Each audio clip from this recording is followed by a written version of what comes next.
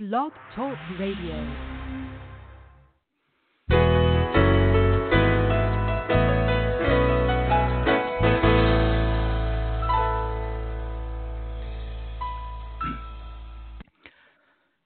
Good morning, everyone. This is Johnny Tan, author From My Mama's Kitchen, Food for the Soul, Recipes for Living. Welcome to From My Mama's Kitchen Talk radio show. My guest for this morning is Kristin Grayce McGary. Kristin Grayce is an internationally recognized author and speaker on health and lifestyle. She is an authority on autoimmunity and functional blood chemistry analysis, thyroid and gut health, alleviating pain, and using food as medicine. Kristin Grayce offers more than 2 decades of education, clinical experience, and wisdom to her patients, weaving dozens of modalities together. Her mind, body, and spirit approach to healthcare empowers them to revitalize and reconnect to their most brilliant self. Kristin Grayce and I will be having a conversation about her remarkable life's journey and how you can transform yourself into the healthy, vibrant you from her recently released book, Holistic Keto for Gut Health, a program for resetting your metabolism. Good morning, Kristin Grayce. A very happy New Year to you, and welcome to From My Mama's Kitchen Talk Radio. Good morning, Johnny. Thank you so much for having me. Wonderful. It is a pleasure to have you on the air with me. Holistic Keto for Gut Health is an amazing book. It is beautifully designed, very thorough, and I might add, with plenty of delicious recipes. Congratulations on that. Oh, thank you. I'm glad you enjoyed it. Wonderful. Let us start by getting to know you a little bit better. Please give us a quick walkthrough of your life from childhood to the present moment. And we have the whole hour, by the way. Well, I'll start with this picture that I've had in my clinic of me when I was 2.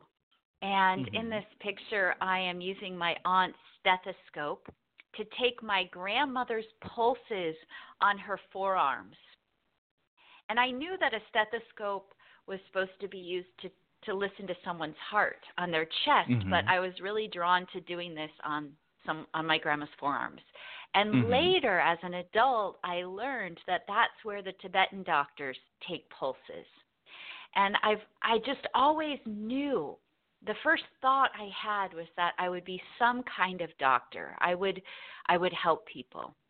And my whole life seemed geared in that direction. And I in high school, I was taking college courses preparing for medical school, and I was pre-med at the University of Arizona, and so committed to this particular path that I wanted to be a heart surgeon, and then I wanted to be a pediatrician, and I was just so excited to devour information about the physical body so that I could understand the mechanics of it and better help people. And then, Johnny, I got really sick myself, and I had debilitating pain and fatigue. I would feel like I had been run over by a Mack truck every morning, and I would have trouble sleeping, and then I would need to sleep for 14 hours, and I would have these muscle spasms and trigger points all over my body, and my balance was off, and I gained 30 pounds, and I would get dizzy and have migraine headaches. It was horrible, and I was young. I was 20, 21, and this started happening, and I had been a competitive bodybuilder. I had been vegetarian and vegan.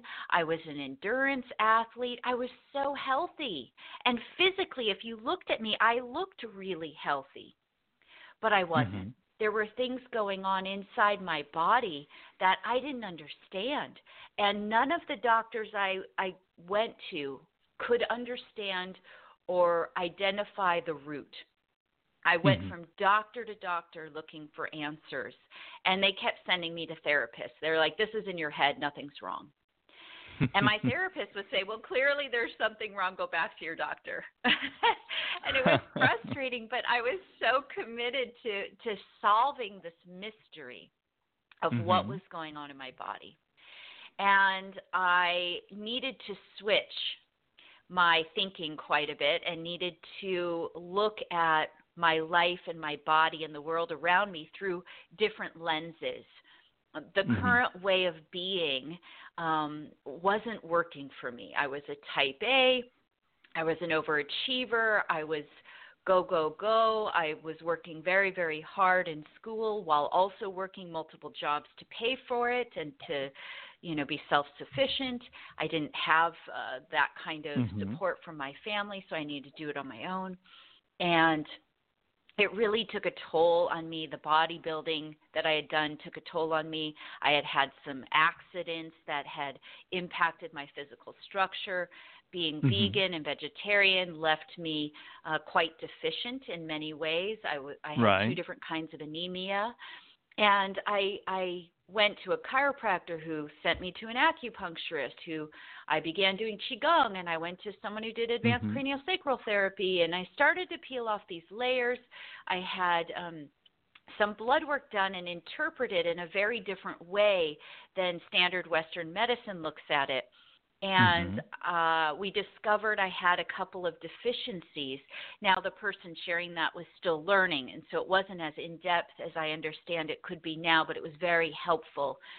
And I started to peel off the layers and heal. And I did receive a diagnosis eventually of fibromyalgia. And that label that was stuck to my forehead, I then had to peel it off. I was relieved at first, oh, yay, I'm not crazy. This is something real. A rheumatologist diagnosed me. And then I got to peel off that label and say, no, I will not have this forever. My body can heal. Where are the blocks that are preventing it from healing? And what do I need to give it to support it, to empower it, to do what it knows how to do best? Which is find balance. And I did. And I decided then to change from Western medicine to Asian medicine and functional medicine and homeopathy and advanced craniosacral therapy and all the things that I share today. Very, very interesting. I know that it started off by sort of accident, I guess, the fact that you were not feeling well, in terms of the total person you and so forth. And then, of course, the curiosity side of the equation led you to investigate and getting things done, and having a type A personality certainly kick it into overdrive. So how did that whole experience help shape and contribute to your passion in life today? Yes. Although it was very, very, very challenging. It helped shape my view of the body's ability to heal. And it helped shape my perspective of how I work with other patients and how I see them as whole, healthy individuals. So what I learned through those experiences and then all of my training is that the body speaks the mind. And the unconscious mind runs about 95 to 98% of everything we do, say, think, feel. And I had a lot of unresolved trauma that led my body to speaking very loudly to pay attention to things I didn't understand to pay attention to back then. And none of my doctors understood to pay attention to back then. That has greatly informed and inspired a very comprehensive, holistic approach to healthcare that I now continue to live in my own life and also share with my patients so they get better very quickly. Very, very interesting. What is the definition of good health then? I believe that good health, vibrant health, is being able to find balance and resiliency in a world that can be quite chaotic. And health is not only the absence of disease, which is something I write about in my books, it's also the inclusion of energy, vibrancy, having a sparkle in your eye, healthy weight, a calm mind, a peaceful way of being in the world. And when things go crazy, you implement tools then to connect to your higher self, to stay balanced and grounded and find your reset point. Now, it doesn't mean you never have an upset moment, but it means that you know how to work with it so that it doesn't run your life, so that you're not constantly triggered. So health, I believe, is a combination of balanced body, mind, and soul. In a world where we have many different kinds of relationships and relational practices, whether it's with our boss or our loved ones or the cashier person at the grocery store, and it's also part of being in harmony with the elements, as in Asian medicine, the 5 elements, or in Native American medicine, the 4 elements. So health is an embodiment practice of integrating various tools that we acquire to remain grounded and balanced and connected to ourselves and each other and the world around us. Wonderful.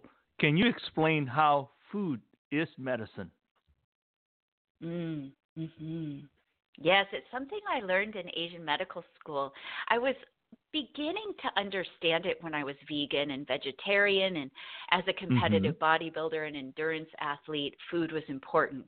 And, you know, if I was training for a show, a competition, I would really, really decrease my caloric intake and increase my exercise to drop a lot of weight and cut up. And, you know, I was understanding how to use food to look differently. But I didn't quite understand how to use food to be healthy. I didn't understand that eating 600 calories a day and working out for 3 hours wasn't maybe as healthy as it could be. Or drinking a bunch of diet soda maybe wasn't really healthy, even though it didn't have calories. And so, and then entering Asian medical school, I took classes and began to understand that food is actually medicine, and that we put these phytochemicals, these plant-based nutrients or animal-based proteins, amino acids into our body for a very specific reason, to detoxify, to fuel our metabolism, to empower, to support tissue repair, as antioxidants come in and help support healthy systems that are causing oxidative stress just naturally from our metabolism. We have free radicals being produced, and we get antioxidants from our food. It's actual chemical medicine to counter the oxidative stress, which causes rapid aging. So our food can actually decrease aging and inflammation and all sorts of things. And I began to be inundated and fascinated and excited by food in a totally different way. And began to get creative with it and play with it. And I also learned in Asian medical school that food has various properties that Western medicine doesn't talk about very much. Now, Western medicine talks about the nutrients and the vitamins and the minerals of food and the amino acids, but they don't necessarily understand the properties. But it's quite simple. If a food is cold, then the property is often cold, and it can be cooling in the body. If something is spicy and hot, it can be warming to the body. And we experience this when we eat food, so it wasn't a stretch to go there. And I began to play with those qualities of food and use them to work with what was going on in my own body and then in my patients' bodies, and it works. And I remember thinking, gosh, if more physicians, if the system, the Western medical system, understood and used food as medicine, how much more empowering that might be to patients rather than just popping pills to treat symptoms. It just felt like people could begin to take more control and have more influence over their own lives and their own bodies and health if they used food in a different way.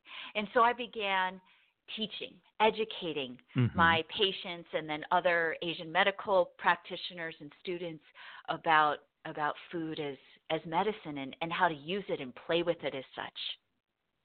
Very, very interesting. You talk a lot about autoimmunity in your book. What is autoimmunity? Yes.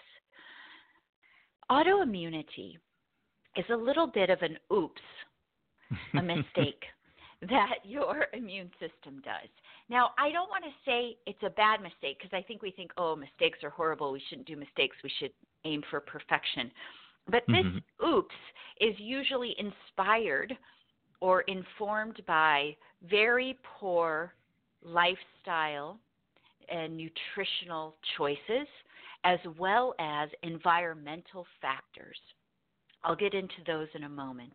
But autoimmunity is when your immune system mistakenly starts to attack your own body. And it could be a tissue or a gland, your bones, your brain, your thyroid, the inflant cells of your pancreas, your cerebellum of your brain, your myocardial peptides of your heart. It could be all sorts of things, your joints, your cartilage. And about 75% of your immune system stems from your gut. And if your gut is not very healthy and has issues like leaky gut, or you get gas and bloating, or you have constipation or diarrhea or irritable bowel syndrome or Crohn's disease or environmental allergies, all sorts of things, you're exposed to chemicals, it shows me you have gut issues. And if you're eating foods that you may be sensitive to and you don't know it, we call those hidden food sensitivities. That will definitely lead to gut problems, leaky gut, and other challenges. And this can then cause your immune system, day after day, year after year, to not work properly and accidentally turn against itself.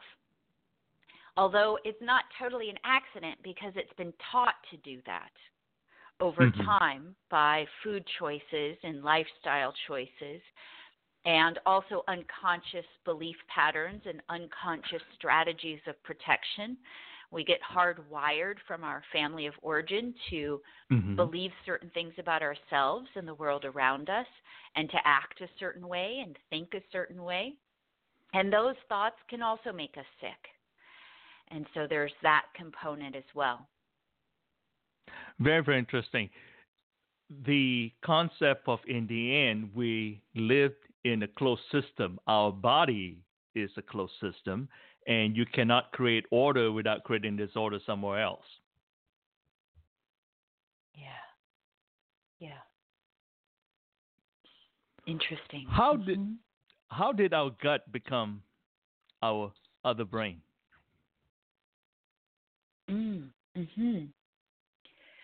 Well, I think it just, science woke up to it. I think it's always been our other brain, but it's just more recent that we're acknowledging it. See, we make more neurotransmitters, for example, serotonin, in our gut than our brain. A lot of people don't understand that. The enteric nervous system is the nervous system of your gut, of your digestive system. And there are more connections going from your gut, from your digestive system, up to your brain, giving your brain information from your gut than there are from your brain going down to your gut. And what Western science has shown is that if the central nervous system is cut off from the gut, the enteric nervous system still functions without being governed by the nervous system. And that was new. That was a new discovery. We thought the central nervous system ran everything. And we thought every part of our body was dependent upon it. And then we discovered that's not totally true. And so our gut informs a lot of what happens in our entire body, almost like our brain does. Very interesting. And so biochemically it's very interesting. We also have more genetic material from gut bacteria, gut microbes, than we do human genes in our body, which is fascinating. And we have about 3+ pounds of microbiome, of gut microbes in us that are all operating to either bring us health or dysfunction based on whether they're the good guys or the bad guys in our gut. And that's dependent upon the food we're eating. And I'm guessing that you and your listeners have had a gut feeling before. Is that true? Hey, nice pun. I like it. Right? But it's so true. You know, people think that they always make decisions from their brain. Right? And people believe that, no, this is logical or this is rational or we got to think this through. But often we're making decisions from our gut. We're making decisions because the bacteria in our gut want something. They might crave a certain food. They might need a certain nutrient in order to help our body make a certain nutrient. So there are certain amino acids that we can't make, we have to consume. There are certain things that are precursors to different kinds of chemicals in our body that we need, that our gut helps us produce, and we need to eat something in order to make that happen. Well, the bad guys in our gut can also crave things. And it's as if they're thinking for us, and they inspire our behavior. We may be reaching for sugar a lot because we're craving sugar because we have too much candida in our gut. So, or we may walk into a room or be around a person who might be creepy, and we get a gut feeling about them. And that's our gut too, in a way. And so it's important to listen to all of these aspects of ourselves and get to know them. And so we can better discern, is that a feeling or a desire or a craving that's coming because I need to balance something out? Is my body speaking to me in such a way, or am I really supposed to eat the gallon of ice cream? Right? You know, and it's just, if we pay attention and wake up to awaken to these different parts of our brain and our gut brain, then we can live a much more vibrant and integrated, fun life. So true. That's very, very true. By the way, you're listening to From My Mama's Kitchen Talk Radio. Our podcasts are available on Apple's iTunes, Stitches Radio, Blueberry Podcasting, TuneIn Radio, Mixcloud, and Google Play. I'm Johnny Tan, your host, and my guest for this morning is Kristin Grayce McGary. Kristin Grayce is an internationally recognized author and speaker on health and lifestyle. She is an authority on autoimmunity and functional blood chemistry analysis, thyroid and gut health, alleviating pain, and using food as medicine. Kristin Grayce offers more than 2 decades of education, clinical experience, and wisdom to her patients, weaving dozens of modalities together. Her mind, body, and spirit approach to healthcare empowers them to revitalize and reconnect to their most brilliant self. Kristin Grayce and I are having a conversation about her remarkable life's journey and how you can transform yourself into the healthy, vibrant you from her recently released book, Holistic Keto for Gut Health, a program for resetting your metabolism. Kristin Grayce, let's talk about your book. Why did you decide to write Holistic Keto for Gut Health? Well, I was noticing that many of my patients were struggling around food and self-sustenance and taking care of themselves. And I was making lots of recommendations that were based on labs. So I have a very unique way of looking at a lab, and my reference ranges are different. They're tighter, more narrow. So I find things that are subclinical before people have a diagnosed disease from their Western medical doctor. And I use food often to guide people into altering their biochemistry and feeling vibrant and full of energy. And I decided I wanted to write a book about that I thought it would be a way to impact more people, to empower more people, to give them something to reference, to give them great recipes, to mix science and soul around food. And I was also using food in my own life as medicine. And I wanted to share what had worked for me and hundreds of my patients. That's very, very interesting. Very, very interesting. What is the difference between ketogenic, paleo, and primal? Oh, okay. Yeah, great question, Johnny. Well, paleo and primal tend to have higher protein, moderate fat, and vegetables, but they incorporate a lot more starchy carbohydrate vegetables like sweet potatoes. Their ratios of fat to protein to carbohydrates are very different than a ketogenic diet. And I believe, as we've been speaking, food is medicine, and that there's not necessarily a one-size-fits-all. I think paleo and primal diets, for the most part, are often really, really beneficial to a lot of people. I actually began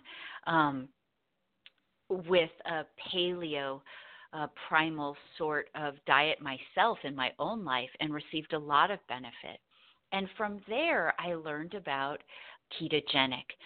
And a ketogenic diet is it was discovered by a Western physician, and in the 1920s, it was being used therapeutically to treat children that had seizure disorders. And what they found is on a ketogenic type diet, these children often would stop having seizures or at least greatly reduce the number of seizures they experienced. And that was a profound aha, because a ketogenic diet is a high-fat diet, low to no carb with moderate protein. And it's not necessarily calorie restricted for people who are losing or desiring to release weight, because fats can have a lot of calories.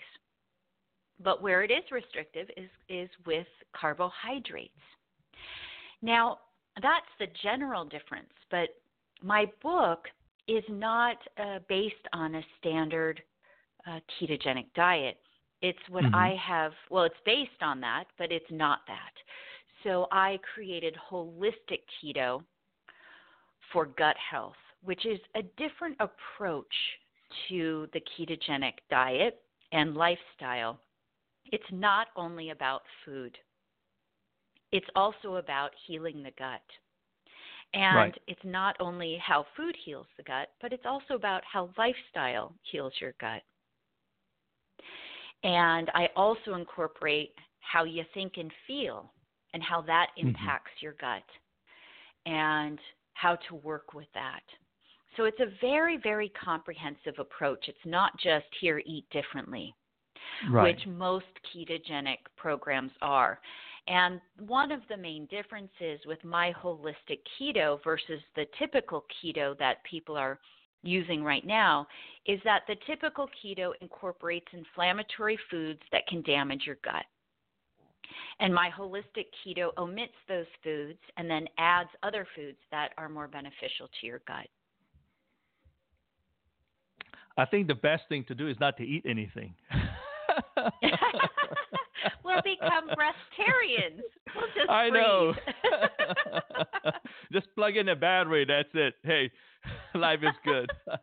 I understand exactly what you're talking about. I mean, it's amazing when you look at its entirety. I think, our body is a factory in itself, and a chemical factory at that. So coming back to what I was talking about in terms of you cannot create order without creating disorder somewhere else, because it is a closed system in some ways.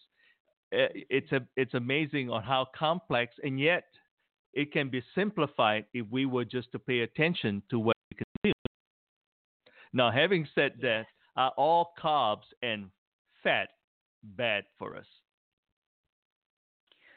Well, they're different. I'm glad you bring this up, because not all fat is created equally, and not all carbohydrates are created equally. And some of them are not so great for us. Whether you're keto or not, whether you're paleo or not, it doesn't mean that partially hydrogenated fat would be a health food. It's absolutely not, and science has proven this, although partially hydrogenated fats are in a lot of processed packaged foods, which many people in America buy and consume. And although we're one of the wealthiest nation in the world, we're also one of the sickest. And we have the highest rate of obesity, cardiovascular disease, cancer, and diabetes. And that's often, for the most part, due to what we're eating and how we're living. So there are good fats. Some of the good fats that I talk about in my book are things like avocado, coconut oil, grapeseed oil. There are also the bad fats I talk about, like soy oil, corn oil, rapeseed oil. And there are also carbohydrates that can be really, really good for us, and there are carbohydrates that are not so good for us. Carbohydrates that are sugar, for example. Sugar is a carbohydrate. Even honey is a sugar that's a carbohydrate. And a lot of people think, oh, honey's good for us, or, oh, agave is a great alternative to table sugar. Not necessarily. Agave is highly, highly processed. It's not a good carbohydrate for us. And the way that it's processed in our liver actually causes more metabolic toxins for our body. And a lot of people are surprised to read about that. They think, no, I thought this was a good carbohydrate, a good sweetener, a good sugar, a good alternative, but it's not. So I go through all of that in the book. And depending on who you talk to, people argue about carbohydrates like grains, for example, rice, for example. Some people strongly believe that whole grains are very good for us and very important. But when we look at human development on the planet, how we evolved on the planet, that it was when we began to be an agricultural society where we were growing our own food and we started growing grains on the planet, that certain diseases began. And I even cite one study in my book. They were looking at unentombed mummies from Egypt and also Persia. And they discovered that when they introduced grains into their society, they started to get hardening of the arteries. And they could tell this in the mummies. It was fascinating. So grains are not necessarily great for humans, just genetically. Like we could argue beliefs, but if we look at our genes and look at our evolution.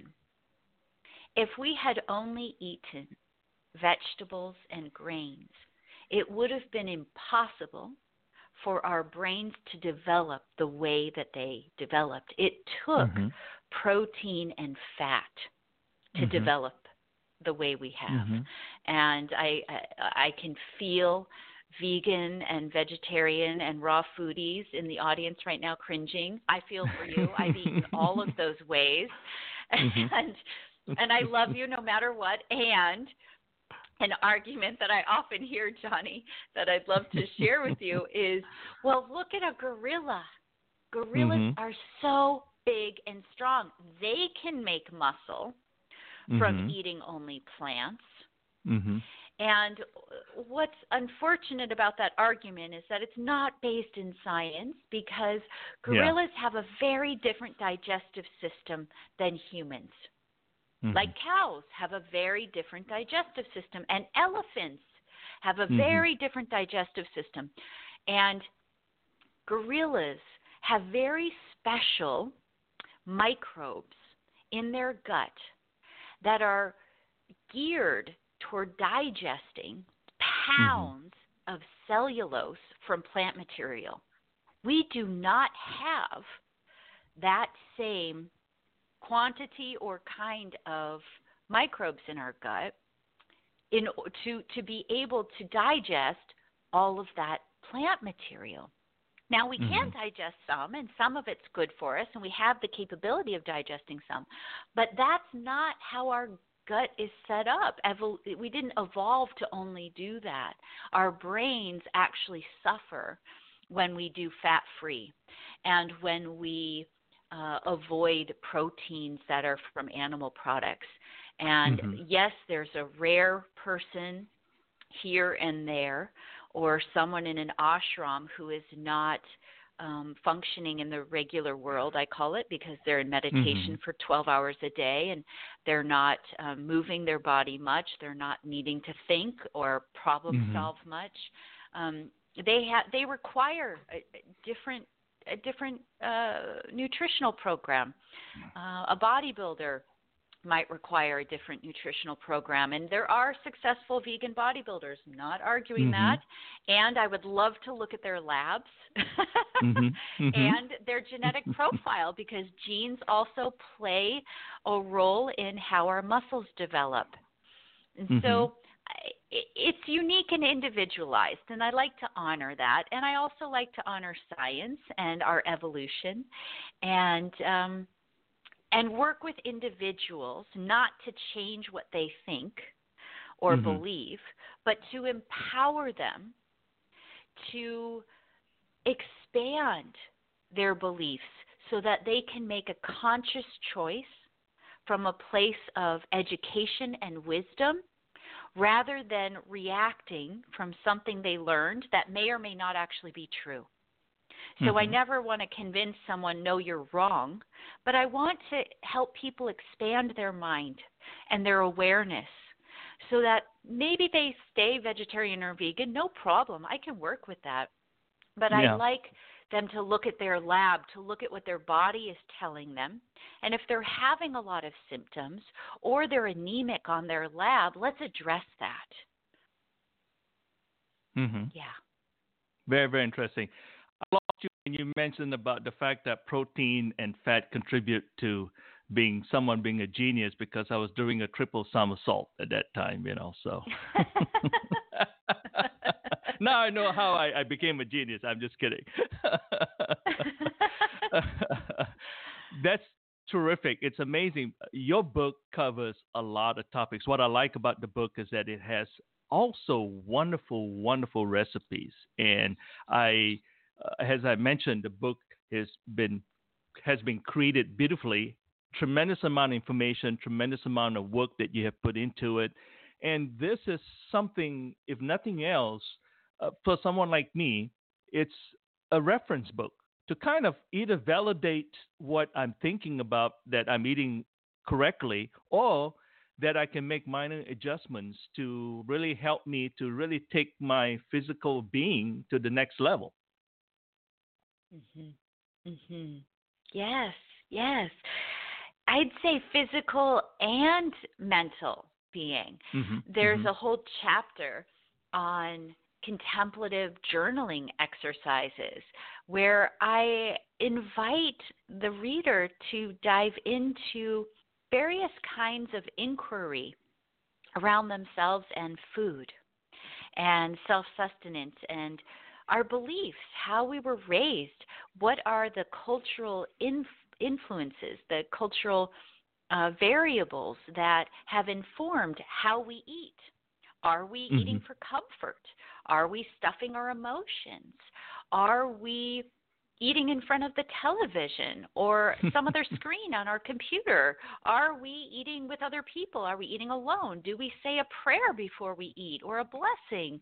All of these factors influence our choices. And I believe that as informed consumers, we can better discern and nourish our body, minds, and souls in a healthier, more fun, vibrant way.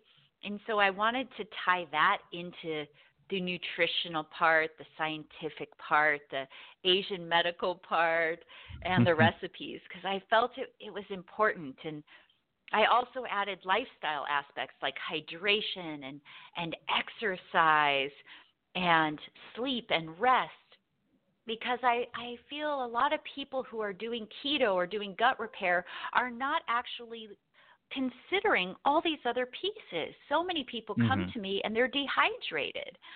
And they say, oh, well, I drink filtered water. But the filter they're using is reverse osmosis, and they're not actually hydrating from it well because of reverse osmosis puts water under great pressure and pushes it through these little pores, and it changes the structure of the water. And I'm just hypothesizing. I believe it then is less capable of hydrating the person, because I see so many people who claim to drink a gallon of reverse osmosis water every day, but their labs look like they're dehydrated, and that confuses me. So I don't think they're all lying to me. So I'm so I go into all of these details in the book so that people can go back and reference it. They can share the information with their family and friends, and they can reference all the different recipes. I have recipes that have various options so that they're not all strict keto, but they can be made to be strict keto. They can be made to be strict gut repair or not strict gut repair. I wanted to give people options so that they could explore food and have fun.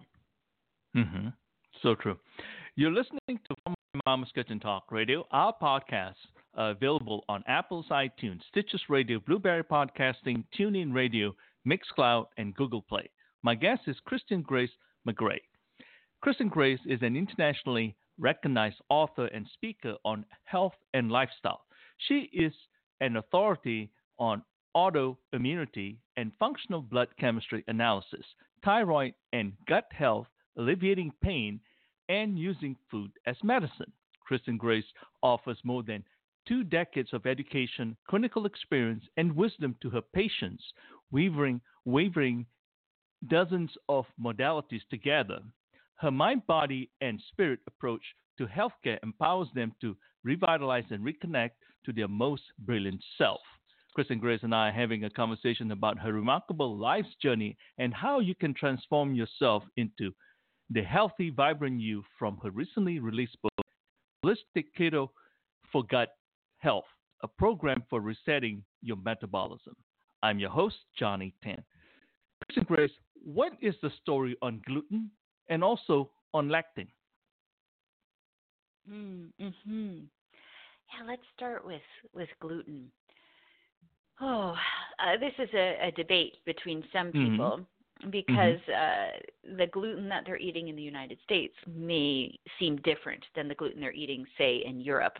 And I know people who go to Europe, and I lived in France for a while, who say that they don't do well with the gluten in the United States, but they go to Europe and they can eat it just fine. And it doesn't cause any problems. Well, it may not cause the same problems. It is different, and there may be fewer glyphosates, fewer chemicals that maybe fewer GMO'd wheat products in the UK, but that doesn't mean it's still a health food. It doesn't mean it's still good for you.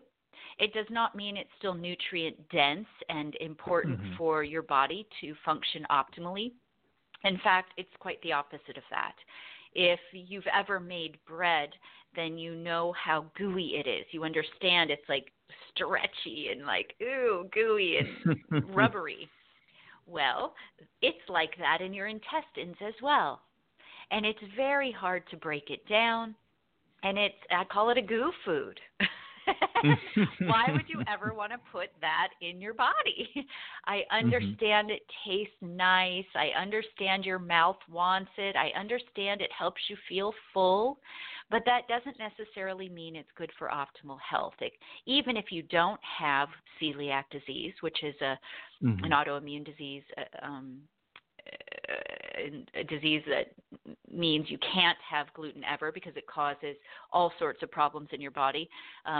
Western medical physicians think that celiac disease is only a disease of the small intestine, but Western science has also proven that's not true, and that every organ in your body, especially your brain, is impacted by gluten if you have celiac.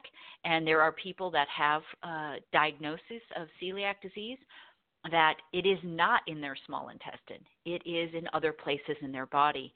And the science is out there, but a lot of physicians are not reading it. And so even if you don't have celiac, even if you don't have something called non-celiac gluten sensitivity, it's still not good for you. It still causes inflammation. And people who are sensitive to gluten, I hear this often when people are new patients, they come in, well, yes, I'm sensitive. I get this symptom or I get that symptom. So I just have a little bit. And what I've learned from the research is that, and I tell all my patients this, is if you look at your pinky nail and you divide that pinky nail into eighths, 8 little parts, and you look at 1/8 of your pinky nail, that is the amount of gluten you need to create inflammation and a cytokine response, an immune system reaction that is inflammatory and tissue destructive in nature that can last 9 to 12 months. So if you're just a little sensitive to gluten, it only takes 1/8 of the size of your pinky nail to cause potential tissue damage that can be ongoing for months after you've consumed it. So why do that to yourself? Why? It's like I would never have a sip of bleach. I know that sounds extreme, but for people who have any level of sensitivity to gluten, a little bit is too much. And what happens is that little bit, month after month, year after year, causes the immune system to go wonky. And then you get an autoimmune issue. And so people who have started off and they have, say, allergies to the environment, that's immune dysfunction. Let's say they have gas and bloating. Let's say they have chemical sensitivity. There's things going on with the immune system that shows me it's already wonky. And then you start eating gluten and dairy and foods that are proven to cause more immune dysfunction, and you continue to eat them long term, even just a little bit. And over time, you're going to have problems like an autoimmune disease, like even cancer. Cancer is immune dysfunction. And so I educate my patients on gluten and how to build their self-love to find an alternative, to have the courage to say, hey, that's not actually good for my body. Why am I going to put that in my mouth? Oh, am I searching for comfort? Am I feeling hungry and I'm looking for a quick fix because I didn't plan my day well? Whatever it is, empowering and educating people to the dangers of gluten and how it's in so many foods and it's hidden. So we need to get informed as consumers. We need to vote with what we purchase, so that more and more food companies and manufacturers stop hiding it in foods and start labeling things gluten-free and omitting it from their foods, because it's often used as thickeners and such. So that's the bit about gluten. Gluten is goo food. Even if you're not sensitive, even if you don't react to it, it's not a health food. It's not good for you, and it causes some level of inflammation in the gut, which eventually will affect every other part of your body and your brain. So that's my spiel on gluten. It's just not a health food. Why eat it? Right. And next you mentioned lectins. Yeah, go ahead. Yeah. No. Go ahead. Yeah, let's talk about lectins, because that's the other thing that everybody seems to be looking at labels and says, okay, does this have that, and so forth. So I'm curious for the public in terms of what's the story behind that and how can it help basically our gut. Yes. Well, when we remove the foods that cause inflammation, that's a really important step. But then we have to add the foods that are also anti-inflammatory and antioxidant and give us the right amino acid profiles in order to help with tissue repair, in order to help with gut repair. And we also have to look at our lifestyle and if we're having an inflammatory lifestyle, do we have inflammatory relationships? These are all important factors. Now, lectins, this is a something that is in all grains, all legumes, all nuts. And so people who are living off of, say, beans and rice, thinking that that's a whole protein, are often getting a lot of lectins. And lectins are called anti-nutrients, basically. Lectins can leach out healthy nutrients from the body. Lectins cause a lot of inflammation, and lectins actually produce certain chemicals that will halt the lining of your small intestine from repairing itself. And I talk about this in the book quite a bit as well, in my first book, Holistic Keto for Gut Health, because I think it's really important. People are taught from the media, oh, no, beans and rice is good for you. No, these foods are good for you. You should eat them. And that's not necessarily the case. If you're eating lectins every day, day in, day out, for 2 or 3 meals a day, that's not necessarily healthy. And so I address that in the book as well, that these are kind of anti-nutrients. And it's true, not all lectins are bad for you. There are some lectins that are good for you, but for the most part, what I'm speaking to are the lectins that aren't good for you, that are in the legumes and the grains and the nuts, that a lot of people think that they're doing their body a really good thing, and they're not, and they just don't know any better, and they're just believing what they've read and what the media has taught them. So I uncover some of those pieces in the book as well. Is taking supplements good for gut health? Great question. I think it depends on the supplement. So there was a really interesting research done on thousands and thousands of people. It was supposed to be, I think it was either a 10 or a 20 year. I don't remember now. I think I cite it in this book or in a different book of mine. So there was this research with thousands and thousands of people, and they wanted to prove that antioxidants prevented people from having cardiovascular disease and stroke. And they looked at beta carotene, vitamin E, and vitamin C.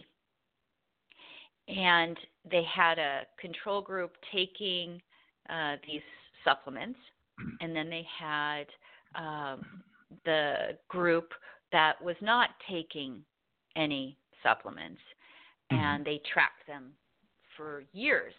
and I think it was either year 5 or year 10, halfway through the study, basically. They had to end the study, Johnny, because so many people taking the supplements were having a statistically high incident of cardiovascular disease and stroke. Wow. Compared to the people not taking any supplements. So they Right. stopped the study because too many people were dying. And so they went back to the drawing board. They went back to the lab, and they started checking into why this could be, because it went against what they believed they would find, and they were confused. Right. And what they discovered was that synthetic beta-carotene, synthetic vitamin E, and synthetic vitamin C made in a lab actually caused inflammation and induced cardiovascular disease and stroke. So the question is, what kind of vitamins are you actually taking? Because it makes a difference. And I learned this from sitting next to a pharmacist at an airport years ago, that in the United States, a product only needs to have 10% of its ingredients natural to be labeled all natural. A little screwed up, and a lot of consumers don't know this. And they're trusting going into their, corner pharmacy or their, gigantic bulk store, I won't mention any names, and picking up their omega fish oils and picking up their vitamin C and vitamin E, and it's synthetic junk, and it's causing more harm than good. Yeah. And so, yes, certain vitamins, certain supplements are important for gut health. For example, L-glutamine. L-glutamine acts like spackle to the leaky gut. It can be amazing. Now, if you have cancer, you don't necessarily want to take L-glutamine. There's some research showing that L-glutamine can feed cancer. So, but other than that, L-glutamine can be amazing for your gut. Vitamin E, vitamin C, if they're natural and not synthetically derived, are great antioxidants. And I personally like a liposomal delivery system. This is a liquid that has a fat. It's the supplement, the nutrient, the vitamin is in a fat molecule, so that it bypasses digestion and goes right into your cell wall. And that's a great way. Then the vitamin gets put into the cell right where it needs it, instead of going through a digestive tract that may or may not actually be absorbing properly. And so, yes, certain supplements can be very good for you and other supplements not so much. I prefer food-based supplements that are natural and real and have tens of thousands of phytonutrients, phytochemicals, plant-based chemicals in them. I love those. Very, very interesting. It's definitely very enlightening information. And of course, your book covers much more than that. It covers all the different things. I'm looking at right now, pomegranates, for example. I'm having, I think I have like almost a gallon of pomegranates in my refrigerator right now that I'm about to drink for this week. So I'm really excited about the fact that how wonderful these products are for your body. Having said that, what would you like for the readers to gain from Holistic Keto for gut health? I would like readers to gain empowerment and expanding your knowledge base so that you can better discern what's good for your body and good for your life, and to not just take anyone's word for it, but learn to ask the right questions and have fun. I would like readers to walk away from this book feeling inspired, empowered, and excited about food and about health and about their life. Beautiful. The book is a wonderful reference book as well. if I might add, because you have so much information and it's easy to read. I think that's the most important thing because a lot of books, they tend to get a little dry afterwards. And your book somehow, it's very engaging. And I could feel as I go through the pages, your passion in wanting to help people with their health. Thank you, Johnny. Thanks. That means a lot. Where can someone go to get more information about you, your books, and keep up with your latest happenings? Yes, my website is guthappyketo.com. That's guthappyketo.com. And I have blogs and I have recipes and all sorts of information on my website. Wonderful. Please tell us about your upcoming book, Know Your Blood, Know Your Health, Prevent Disease, and Enjoy Vibrant Health Through Functional Blood Chemistry Analysis. I'm very excited for this book to come out. It comes out April 7th, and it's off to print right now, and I'm so excited. So it's about functional blood chemistry analysis, which could be a very dry and boring subject, and I make it fun. And it's really empowering readers about their labs and about Western medicine. And I love Western medicine. I really value the skill set of physicians and what Western medicine has to offer us. But it's also very, very, very limited and partial. And your lab is also very limited and partial. And so I go into the science around labs just a little bit, and more so I go into what you should be looking for on your lab so that you become a more empowered consumer, so that you know what questions to ask your doctor. You know which labs to ask for. And if your insurance doesn't cover it, how to advocate for yourself and how to look for patterns in your labs. And what to do about it. I then give my recommendations. Hey, if you see this and this, that means you have a subclinical this, and you can do that about it. So it really gives people practical ideas, practical things that they can do to improve their health and their life based on a lab report.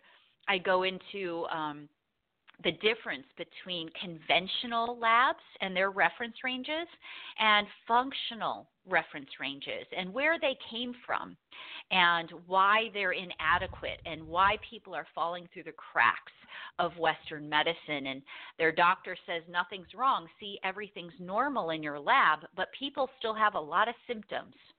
And I explain all of that in detail. And I also have a lot of different fun patient stories where I explain, hey, I saw this person's lab. This is what was going on with them. They fell through the cracks of Western medicine. Here's what we discovered, and here's what they did about it, and here's how they got better. So I also share those stories, which I enjoy doing, and I think it helps inspire others to better understand how the body can heal. You just have to give it what it needs. Fantastic. As we end the hour, since our show is about people, family, and living life, would you like to share a recipe for living with our listeners this morning? Yes, I'd love to. A recipe for living. I would say a recipe for living would be to open your eyes, open your heart, and open your mind to the diverse and amazing world around us, to reflect inside, to heighten awareness of who we are and how we are in this magnificent world, and get to know how other people are, get to know our differences, and be with that and love and appreciate all of those differences and all of those variables and varieties we have around us and shine our brightest selves. So beautiful. Very beautiful. Kristin Grayce, thank you for the great recipe for living and for spending this hour with me on my Mama's Kitchen Talk Radio. To all our listeners, please join me in 2 weeks, Tuesday morning, February 4th. My guest will be Amy Newmark, the publisher and editor-in-chief for Chicken Soup for the Soul. Amy and I will be having a conversation about the latest release, Chicken Soup for the Soul, Belief in Miracles, 101 Stories of Hope, Answered Prayers, and Divine Intervention. For additional information about this show and future shows, please go to fmmktalkradio.com. Thank you for listening and have a very blessed week. Kristin Grayce, it has been a true pleasure.